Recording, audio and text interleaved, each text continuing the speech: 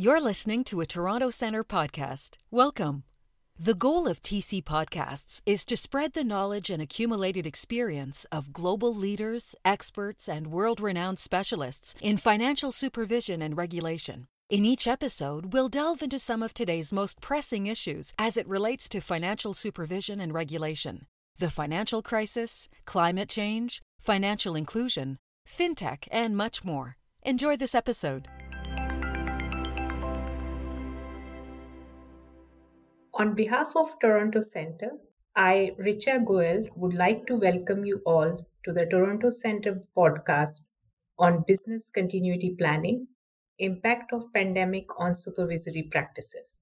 Our guest speaker today is Karen Bergeron, who is the former Chief Executive Officer with the Isle of Man Financial Services Authority and has over 35 years of financial services regulatory experience.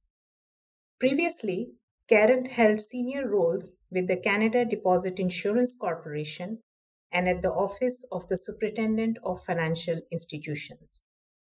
Karen specializes in risk-based supervision of banks, insurance companies, and pension plans. She has extensive experience in governance, risk management, and assessment of AML CFT risks. We are pleased to have Karen join us to share her experiences of managing BCP at the authority during the pandemic. Karen, thank you very much for joining us today. I would like to start by asking you, how did the pandemic impact your leadership style and what most surprised you during the early months of the pandemic? Hi, thanks, Richa. Thanks for having me today. Real pleasure to join you and share some of my thoughts. I think it impacted so many people in terms of leadership style. And as Richa mentioned, I've had 35 years plus experience. And so I've lived through a couple of crises already. But this was so very different because it wasn't just financial, economic. It was about personal wellness. And I think that's the piece where, as a leader, was the more challenging. You're trying to manage multiple priorities external to the organization, but very much concerned about the wellness of your own team during the same time. So I think that was a real challenge for leaders to be able to stretch yourself across the range of needs. I think the other thing in terms of the communication piece, I've always thought myself a good communicator, but it's hard to communicate when you don't know. And I think that was the uncertainty for leaders was quite difficult because you're trying to provide some level of assurance to your staff about their wellness, how we would cope, what was going on outside, but not really knowing. And I think as a leader, the important lesson for myself was really to be able to, give yourself some latitude to change the message because information was changing very rapidly. And you had to be able to say, hold on, that's not quite right. Let's try this again. And I think that's hard as a leader because you want to exude this, confidence and this certainty in things when the world around us was really uncertain. So those are the parts that I really found my leadership style changed and was challenged a bit. I think the thing that surprised me a lot, and I really got some interesting insight into my executive team, was around risk appetite. And, some people are comfortable making decisions with less information than others. And you really started to see how your leadership team operated together because we were all dealing with not a lot of information. So some people were very comfortable in making decisions and others were less comfortable with the strategy. And it gave me insight into probably how they think about supervision because those things are personal characteristics around risk appetite. And that often translates into your other work. So you get some really interesting insight into sort of personal behavior and how it sort of reflects in professional performance. So I thought that was fascinating.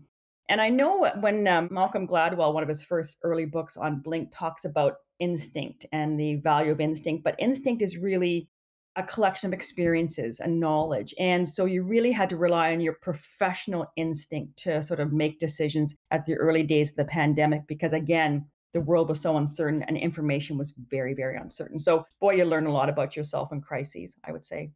So Karen, in terms of the assessment of effectiveness, how did you ultimately know you were doing the right thing, given that there was really no roadmap for this kind of crisis? And what do you feel were some of the biggest gaps in the supervisory processes and practices? That's a really good question. How do you ever know you're doing the right thing? And The one thing I reflected on in the early days was the things that we know as supervisors. What do we do well? And you have to go back to first principles in any crises. So, as supervisors, we're very good at risk assessment. That's one of our skills, and it carries us through sort of, risk based supervision, market conduct supervision, but we're good at risk assessment. I think the other thing we're really good at is stress testing for outcomes. So, really going back to first principles to understand what we were coping with and dealing with. So, when I think about risk assessment, I think about the fact that, how do we know we're doing the right thing? Well, we're always good at planning. So we had to really think about reprioritizing and replanning. And so being agile. So again, assessing from what we knew about our firms, assessing what the new risks were. I think that was really important. And I think the other as well in terms of prioritizing. So we could plan, but we had to really focus on reprioritizing as well. And again, as supervisors, we're fairly agile. So again, how do we know we're doing the right thing? We looked at sort of the risks out in the system from what we knew with what information we had, a little bit limited information, and reprioritize based on that. I think the other thing in knowing in terms of are you doing the right things was our stress testing capability. And that was really important, I think, for supervisors for sort of two aspects. One was in terms of just stress testing our own capability. So again, the extent to which we may have suffered or could suffer some loss in staff in terms of illness, other responsibilities, as we've talked about earlier, in terms of, family responsibilities, stress testing our own capabilities to be able to deliver on our plan and also stress testing firms' capabilities given the uncertainties. So again, using our classic supervisory tools of, risk assessment and stress testing, making sure we're largely on track.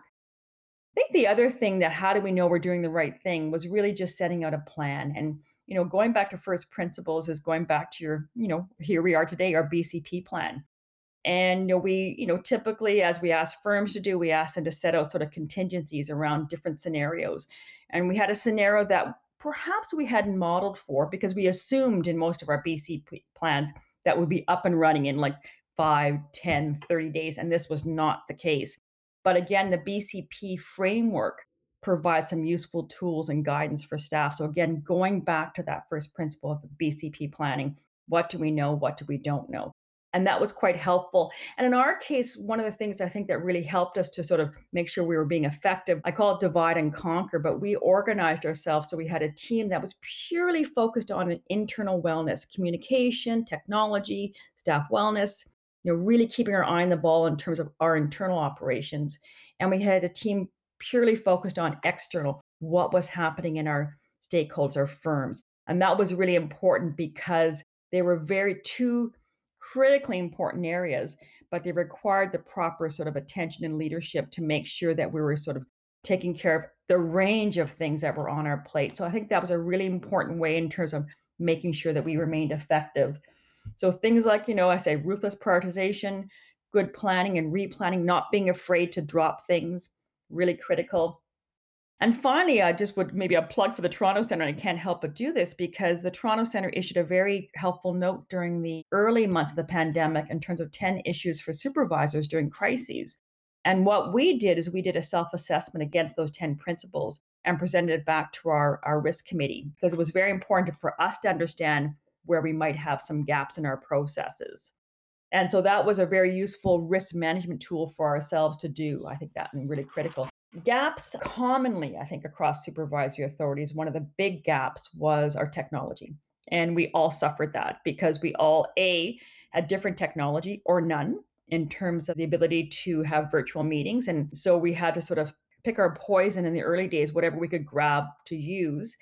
Our ability to share information and data with firms, I think that was very common across supervisors where we didn't necessarily have that portal technology or technology that allowed that sort of sharing of information and data.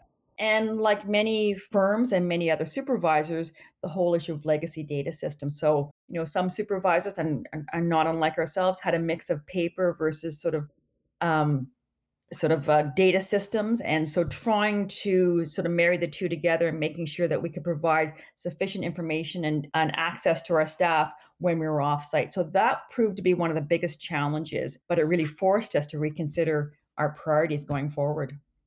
These are really useful insights, Karen. Taking the discussion to more specific matters on supervision, What was the impact of pandemic on corporate governance standards, and how did the supervisory approach change or adapt to monitor the same? Well, one of the things, and this is often a sort of a lesson for many crises, is that really having access to the senior decision makers. And, post 2008, some of the guidance coming out of the Financial Stability Board was around, access to board.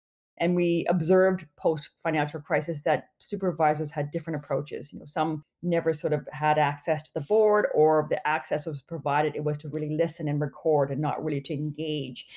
And, the FSB really tried to promote that engagement model, but we're not all in the same place. And I think that really came to fruition during this crisis is because it was really important to engage with the most senior decision makers in organizations. So trying to encourage that conversation between boards and supervisors because strategies were changing.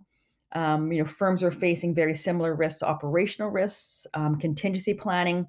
That corporate governance approach to supervision was really important in the early days. And I think, how do we monitor? I mean, clearly for some of our larger firms, our access and our contact was more frequent for good reason. The more systemically important, those firms that were involved in more public policy goals around sort of easing of access to credit.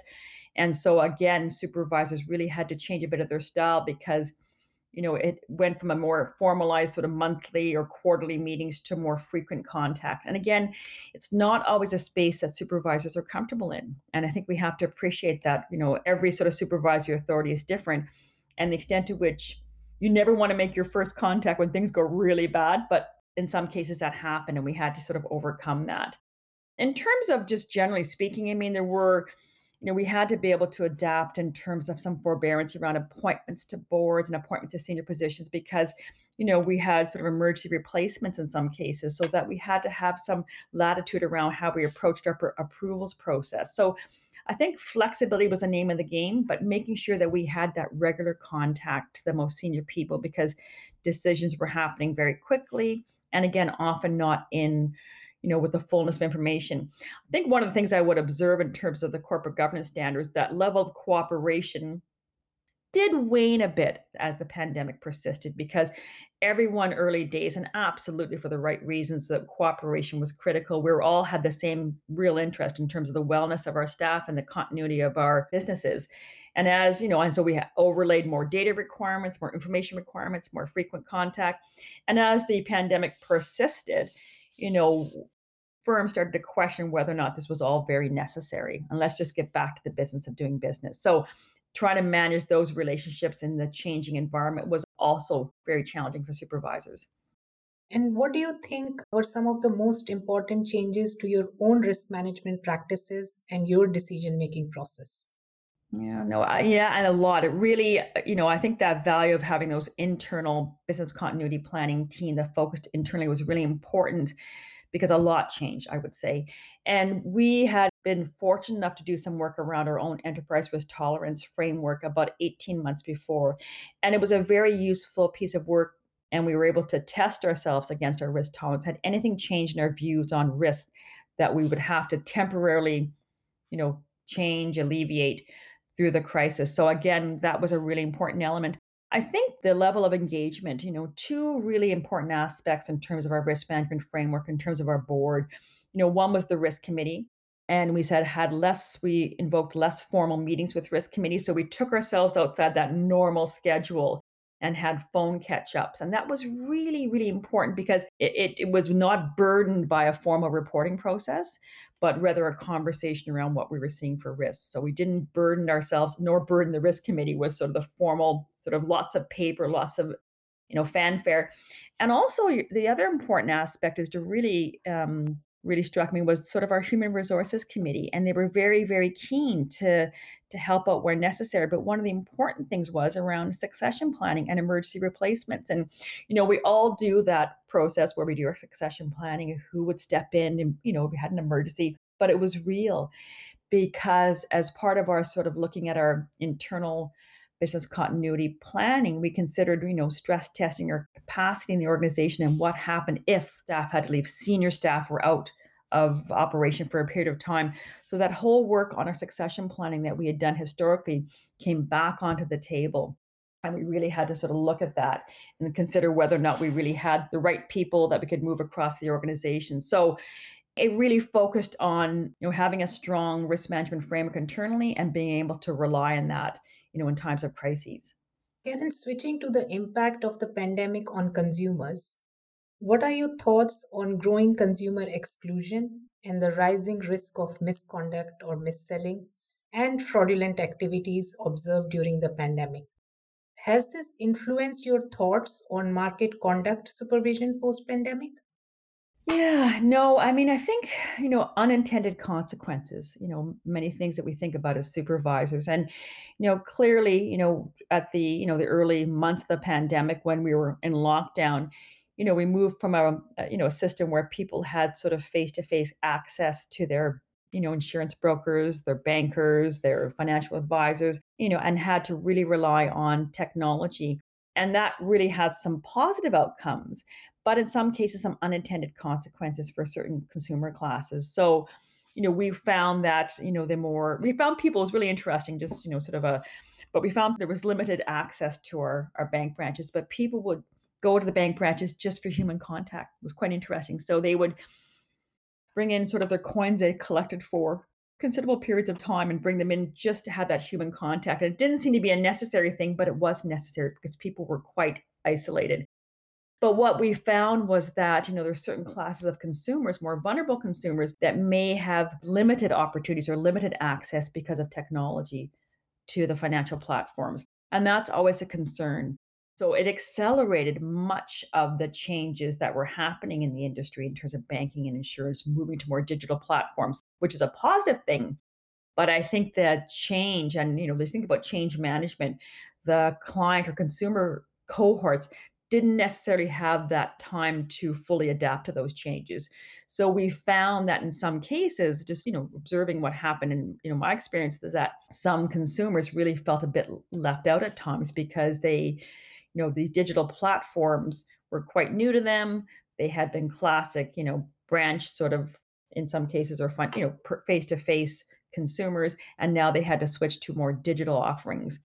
From a market conduct perspective, it raises new concerns, first and foremost in terms of, I think about data privacy and data security for individuals. And that goes with anyone who's, really, really savvy to sort of someone who's not as savvy. We all were providing very personal data onto very new platforms in some cases. So there's always a concern for data security and data protection. I think the other piece is around, the classic concerns around market conduct issues around mis-selling and misinformation. So, when two elements to that in terms are consumers getting enough information, one, but is that information clear and does it allow them to discern opportunities in terms of product offerings?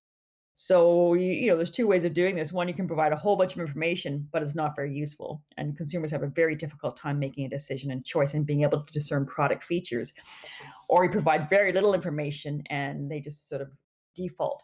So I think that's always a concern when you're going to more digital platforms, a new way of offering products, services, and a new way for consumers, what kind of information do they need? And they're not necessarily having that conversation. So the things that are important are around sort of making sure we're very clear as supervisors on what our expectations are around information and the quality of information provided to consumers in this new digital world. I think the one thing as well really highlighted for us is making sure that we provide that level of consumer education. So what do we need to do as supervisors to really up sort of the level of general knowledge and understanding? And indeed, from our perspective as supervisors, technology did provide us that opportunity to reach out to consumers more because we were able to provide more in the way of podcasts, webinar series, online sort of web information. So again, making sure that we leverage the opportunity to, sort of raise the standard of practice and care for consumers during the pandemic.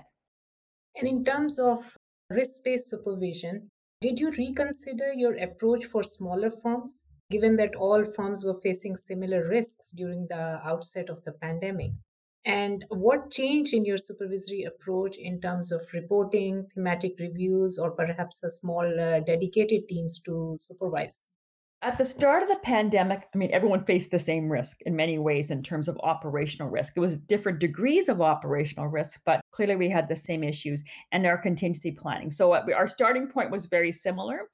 But again, as supervisors, you have to be able to discern the most important things to deal with and the ones you can sort of put aside. So in smaller firms, you started to be able to see the distinction between the large and small firms. So for the large firms, as I mentioned earlier, our contact was more frequent because of the systemic nature of their operations and the fact that they had more involvement in some of our public policy goals around our forbearance programs and easing of credit.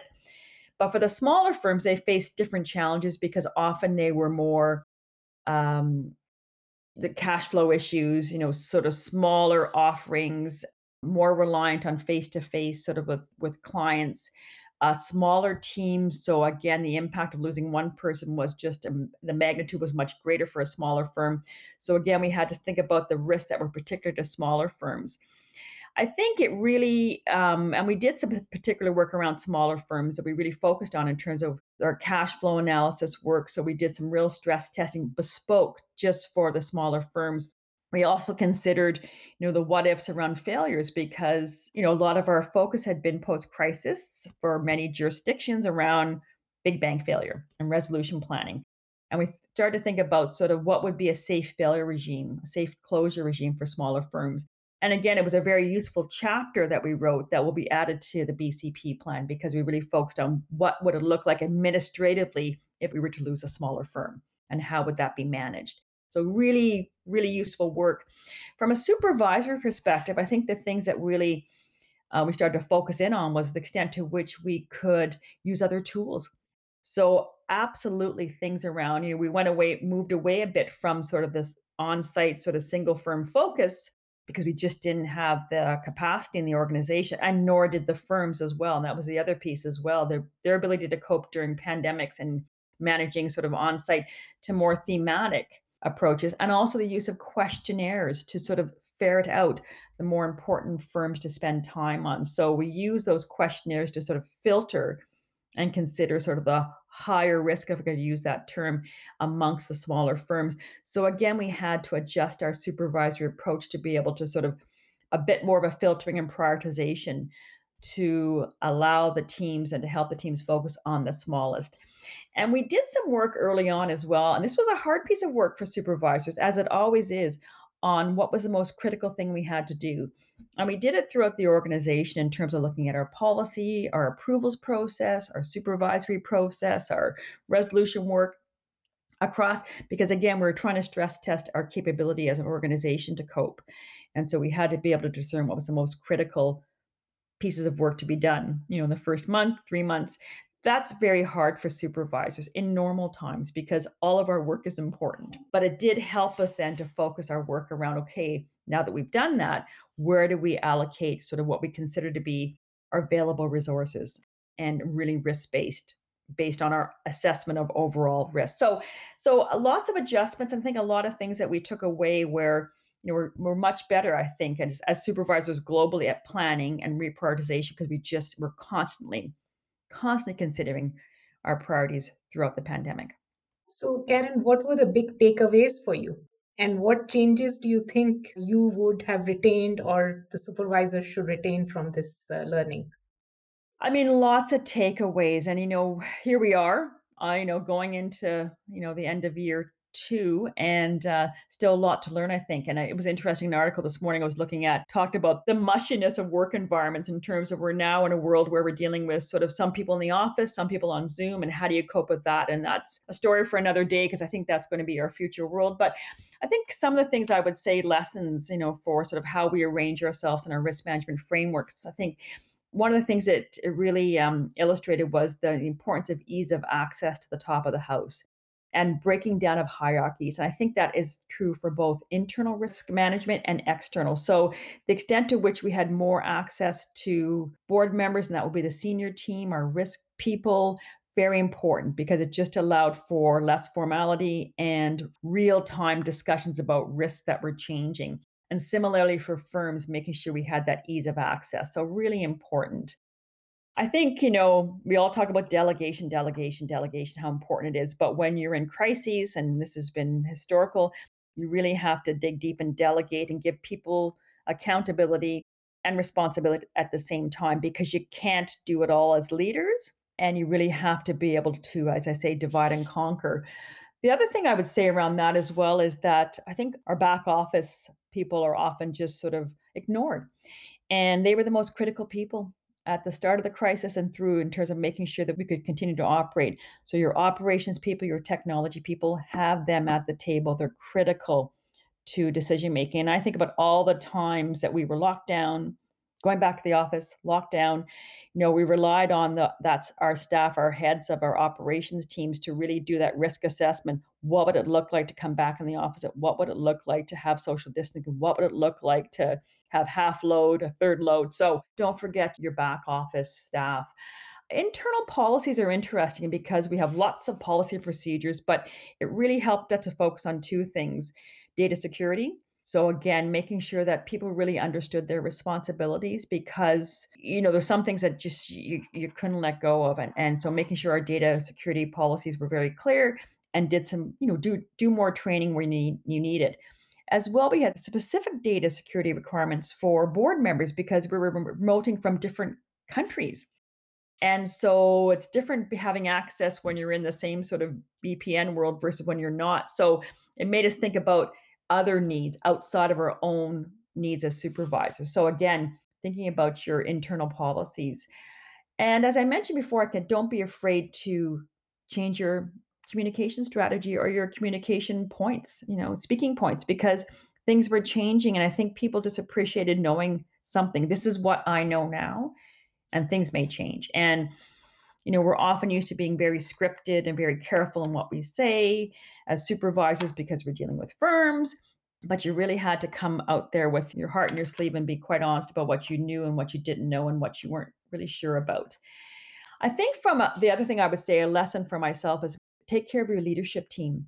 They shouldered a whole bunch. And I think we often forget that everyone's leadership style is quite different. And you got to see, as I mentioned earlier, risk appetite being one element of leadership, but also the ability of people to have hard conversations. And I'll tell you, we had case number 6 in our office, and having to make that phone call to the people who sat with case number 6 was really hard because we didn't know a lot then. That was like early days, and not everyone could make those phone calls. And having that hard conversation with a staff member saying, we think you might be exposed. And so you learned a bit about the things that people were more comfortable doing. So making sure, as you look back on this, to follow up with some training, helping people get comfortable having those tougher conversations, or everyone's empathetic, but people show their empathy in different ways. And so I think it's really important. Don't lose the opportunities to train for some of those soft skills and support and coach people through those. And I always say, don't let, good learnings go to waste. And I think about our BCP work, and we were fortunate to have slated an external audit review of our BCP. What luck is that? Very handy, and we thought we had it pretty nailed down, but there are a couple things they shared with us that were useful learning. So, have a third party look at your BCP plan. And we're not post pandemic yet, but at the right time, because this is a chance to really, to add that additional chapter to, just strengthen your framework. And I would say, what will we keep? I think things that we'll keep, I think, is the use of technology. I mean, it's been a real bonus, I think, for us to rely more on technology. And that, here we are today having a podcast. We engaged in, much more sort of one-to-many opportunities with our stakeholders in terms of we had webinars. We rolled out a new AML framework during the course of the pandemic. So we had the opportunity to have a sort of a two-to-many opportunity to roll out the framework. We had over 400 participants, which was massive. And people could join in, and it was really interactive. So we used our technology to really reach more individuals, and that was fantastic. Also, though, as I said, some of the gaps that we observed, and not unusual for supervisors, is around technology and data. So take the chance to consider reinvesting in your technology as well. Don't miss that opportunity. And I think if you're going to make a case for budget, now's the time, and that's that's the name of the game here, money.